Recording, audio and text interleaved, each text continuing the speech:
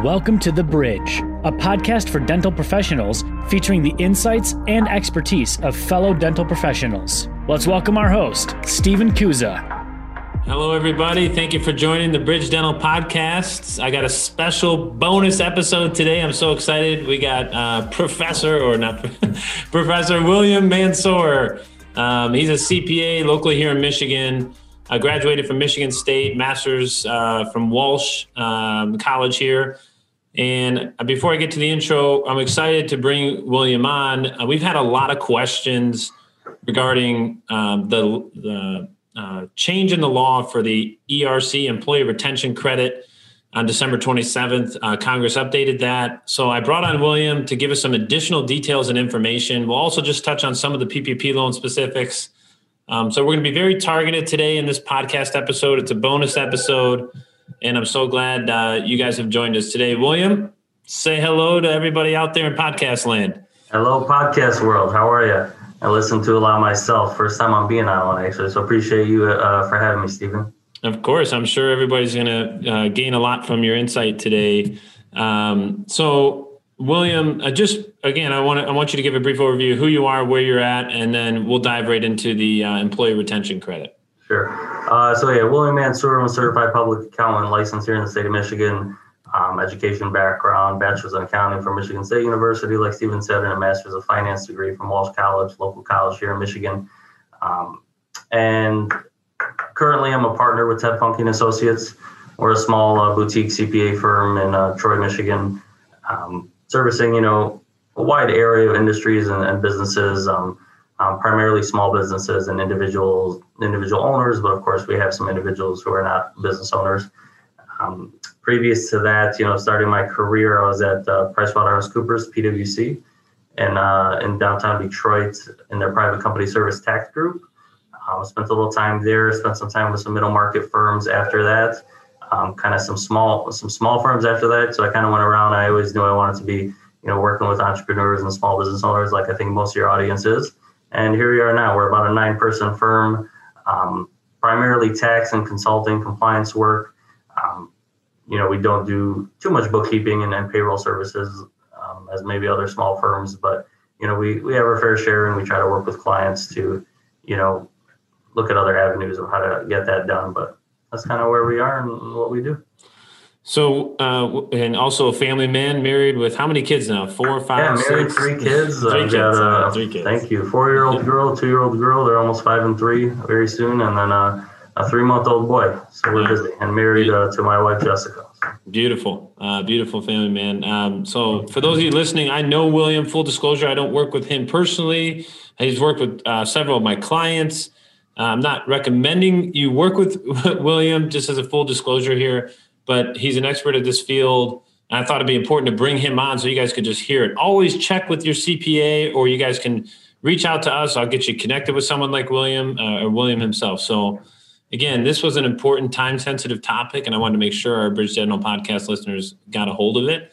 Most of our listeners are, William, they're 1099, self-employed dentists, working at 2 or 3 offices. We have dentist business owners, right? They own 1, 2, 3 practices. We have a couple that, are part of, DSOs, big organizations.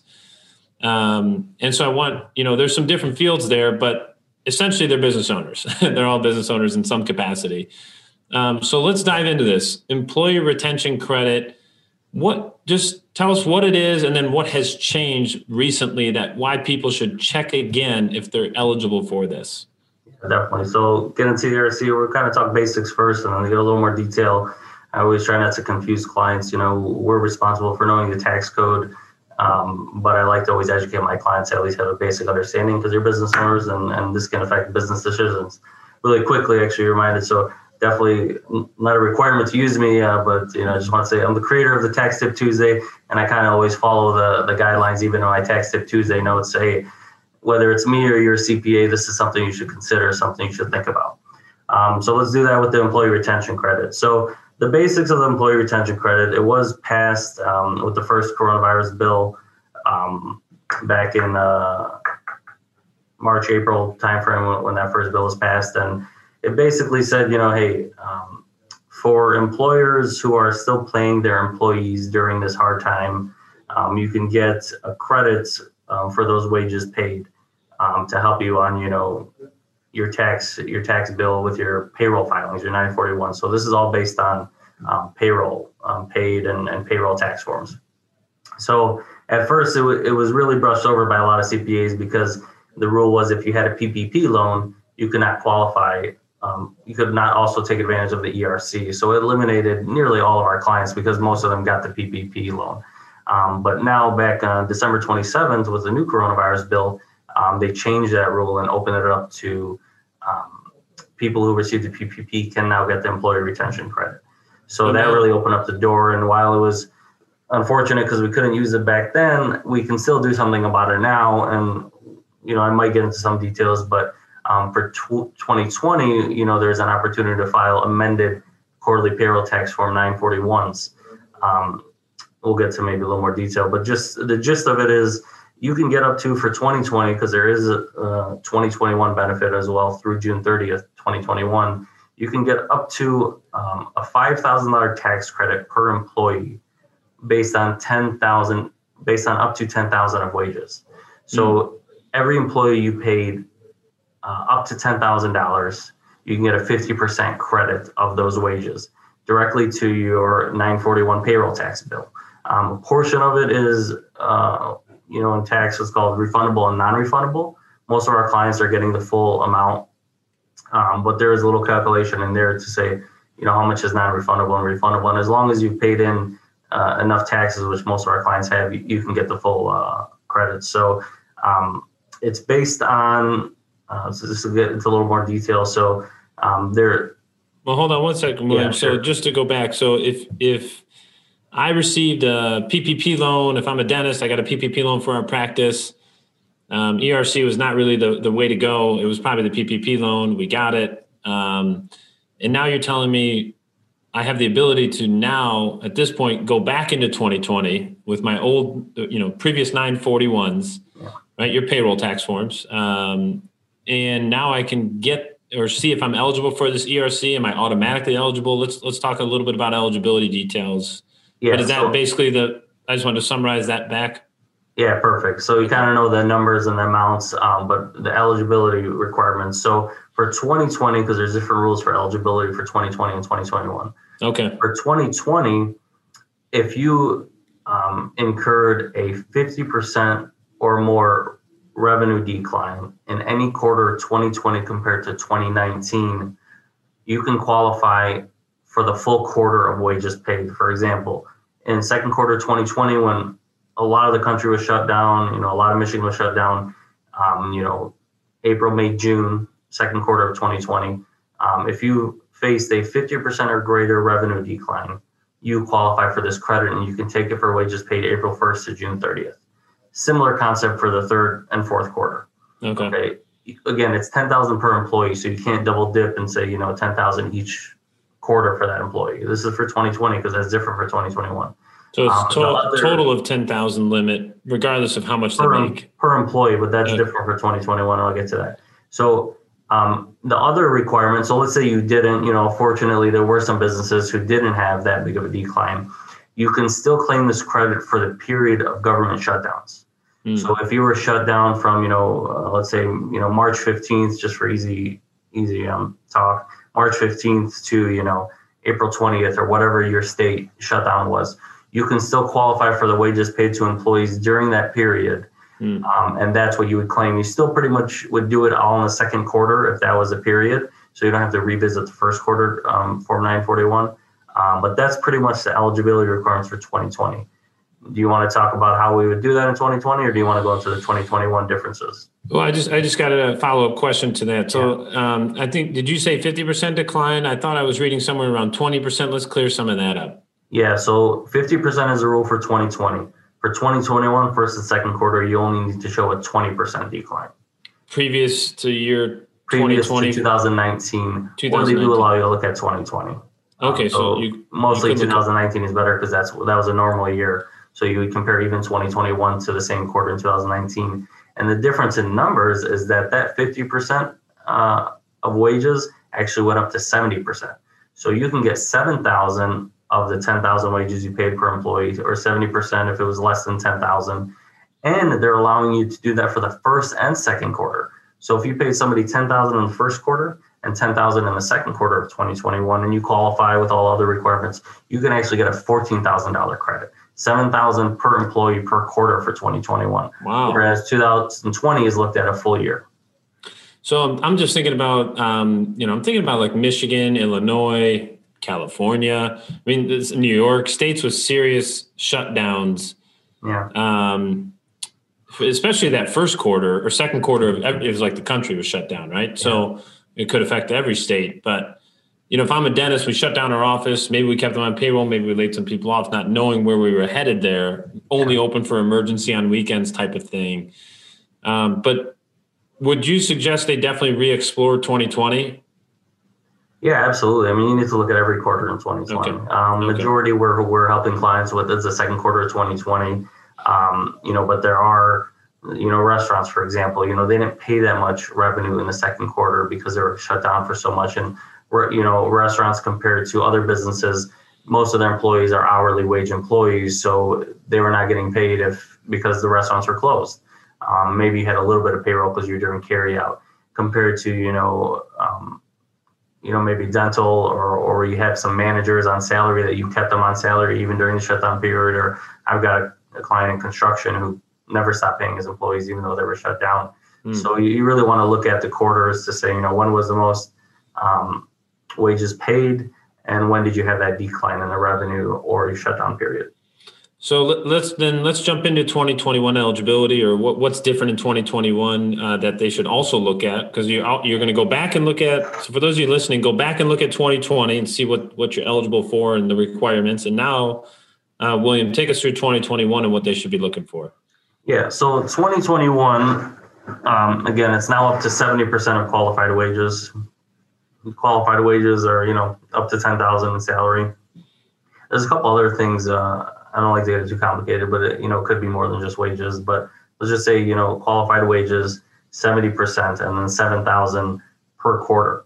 So the difference, I think, in the biggest, besides the big revenue difference, you only have to show a 20% decrease compared to a 50% decrease or shutdown periods in 2021. I think the biggest thing is in 2021, you can actually request an advance credit.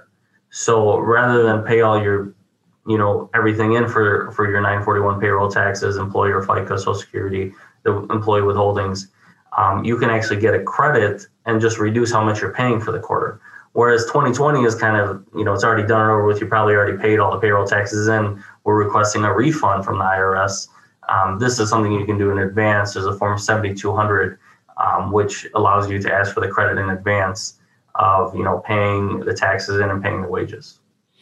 So that's interesting. Would the advance just be an offset, or would they actually send you the money?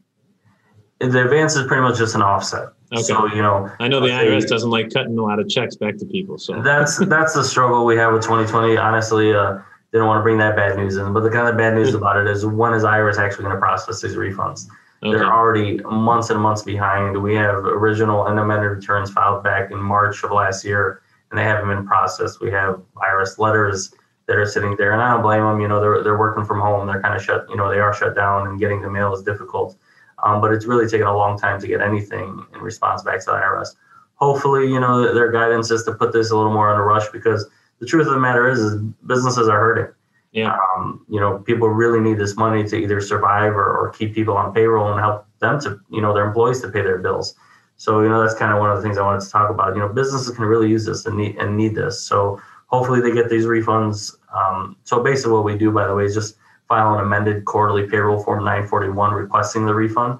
Okay. So that, that's not too complicated. We're able to just get a little bit of information from you and we can do that. Whereas, 2020, you probably want to go the advanced credit routes, or you could go the amended, return after the period is done. Really just kind of depends on the circumstances. Is there any deadline for this, William? Like, they got to do this in the next 30 days? Is this just, now we have 2 quarters into 2021? So is that kind of stretching this out a little bit? Yeah. So it's still just a general basic deadline where, just like personal tax returns, these quarterly payroll returns have a 3-year statute of limitations from the later of the date you filed or the filing due date. So you have 3 years to do it, pretty much, let's just say that due date of that return.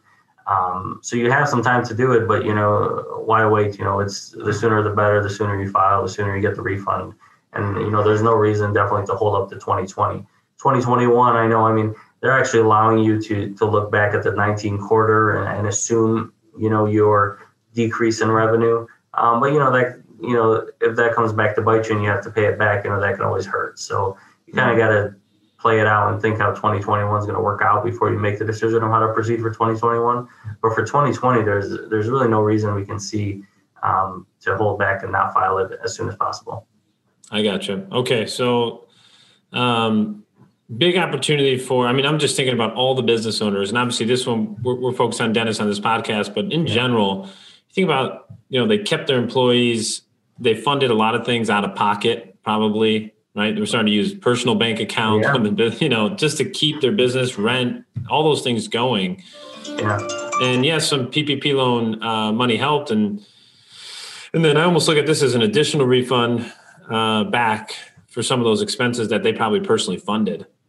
So a really big opportunity for our dentist business owners to go back to their CPA, reach out to William and his team to find out their eligibility. That would be step one. Would you agree, William? Is just figure out if you're eligible. Really look back at yourself, but there's really one big factor that. Here we go. This is what I was waiting for. Yeah. The tax tip Friday. That is kind of last thing, because all that's good and all that's gravy, understanding it and do you qualify or do you not qualify. But most of these people who didn't qualify for the ERC at first got a PPP round one loan. Right. So here is a very important, there's a lot of details I'm not going to get into, but, that's for us to know, but make sure we're doing it right for our clients. But the PPP correlation, okay. Yeah. You cannot claim the employee retention credit for wages you claimed PPP forgiveness for. So in other words, you can't double dip the wages. If you requested forgiveness, starting right after you got your PPP loan, which was, mid-April to May for most people, May 1st, for example. If you're claiming forgiveness for the wages paid in May and June, you cannot use those same wages to get the employee retention credit. But you're not stuck. If you do have, just to throw it out there, the 8 or 24 week period, covered period, they call it, of the forgiveness. Most people are going to 24 weeks. Because of shutdowns, it's really hard to use pay all that payroll in 8 weeks. Most people paid it all in 24 weeks. But now you have this employee retention credit that throws another, thing at you, which is, you cannot claim the employee retention credit on the same wages as the PPP forgiveness wages. So you can't double dip. So let's talk some dates here. So let's say you got a May 1st, you got your PPP round one, that begins your 24 week period. Mm-hmm. Well, some people have already applied for forgiveness, and this has hurt some people because they claimed, the wages from day one plus 24 weeks.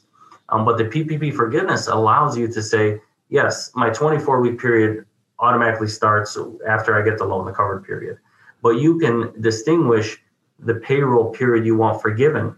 So let's say, for example, we're doing a Q2 2020 amendment 941 to get your refund for the employee retention credit. When you go to apply for the PPP forgiveness, you're going to want to say, hey, I'm using wages from July 1 to the end of the 24-week period. So it's still a shorter period than 24 weeks. But most people, because it's been open or the economy was back open, most businesses are back open, July 1st plus the remaining weeks, whatever it might be, let's say it's, 16 weeks left if you start May 1st. Those are the wages you want to ask for forgiveness on the PPP forgiveness application. So we really took an approach to not apply for forgiveness for any clients because there were so many changes, there were so many things going on. And this being one of them, this employee retention credit. Yeah, there's no, but at that time we didn't even know, right. Because this didn't change till December 27th, but we still said, look, changes are coming. We knew the we thought that automatic forgiveness was going to go from 50 to 150. And it's really a good thing that we did that because now you have this employee retention credit. If you already applied for forgiveness, you could really be out of luck with this employee retention credit, which I just want to tell you from a few clients, it's hundreds of thousands of dollars for some. For others, it's $100,000. For others, it's $10,000. I mean, the employee retention credit. Yeah, you're speaking of. Yeah, it does have the ability to be a lot of money. Thousands, and we just did one yesterday. Excuse me, for a restaurant group client of mine, and there's 125,000, and they didn't even pay that much in wages because they were shut down for so long. Okay, wow. So this can be huge for small businesses and really help out. So you really got to coordinate this PPP forgiveness and ERC among a few other things to make sure it's all done correct. Well, William, we really appreciate that. That's a big point. It's almost like there was pressure to get it forgiven right away, the PPP loan, and it was made up pressure, Steve. It was like the banks or people just wanted to get it off their balance sheet or get it off their mind, and I understand that a lot of people don't really like the thought of debt, and I get that feeling, but there is time. There's really no rush to do it. I know some bank covenants, bank people with loans, banks kind of force them and wanted them to do it quickly. Yeah. So that's kind of some issues we had with some of our clients. But for the most part, there really is no rush. Essentially, generally speaking, you have until July 1st. Not that we're saying or July, we're not saying wait until then. We definitely don't want to wait last minute. But we definitely can take the time now to make sure it's done right. William, I do appreciate you coming on. We're going to have you back on as these topics continue to open up as our local Bridge Dental podcast CPA expert. So, I think this is a good starting point. For those of you listening, again, there's not a specific recommendation here other than to explore the new law change for the employee retention credit and how it can affect your business, if it does at all. And as William said, it could be nothing or it could be hundreds of thousands of dollars. So it's absolutely like one of the things, like go check the box and see if you were eligible, explore it with your CPA for 2020. And then you also have the opportunity to look forward to 2021. If there's any additional questions, you can email me at steven.kuza@nm.com. It's in my profile. And then also, William, just give them your contact info so that they can also, if they need to reach out to you. Either reaching me by phone directly, 248-677-4567. Our office is 248-362-1770. Email is wmansour@tedfunky.com, WMANSOUR@TEDFUNKE.com. But feel free to, give me a call, give me an email, and, we can start the conversation. I'd be happy to answer questions, even if you're not going to do it with our firm. Okay. William, thank you so much for coming on today for this special bonus Bridge Dental podcast episode. For all the listeners out there, thank you for joining us, and we'll catch you next time on the Bridge Dental podcast. Thanks again.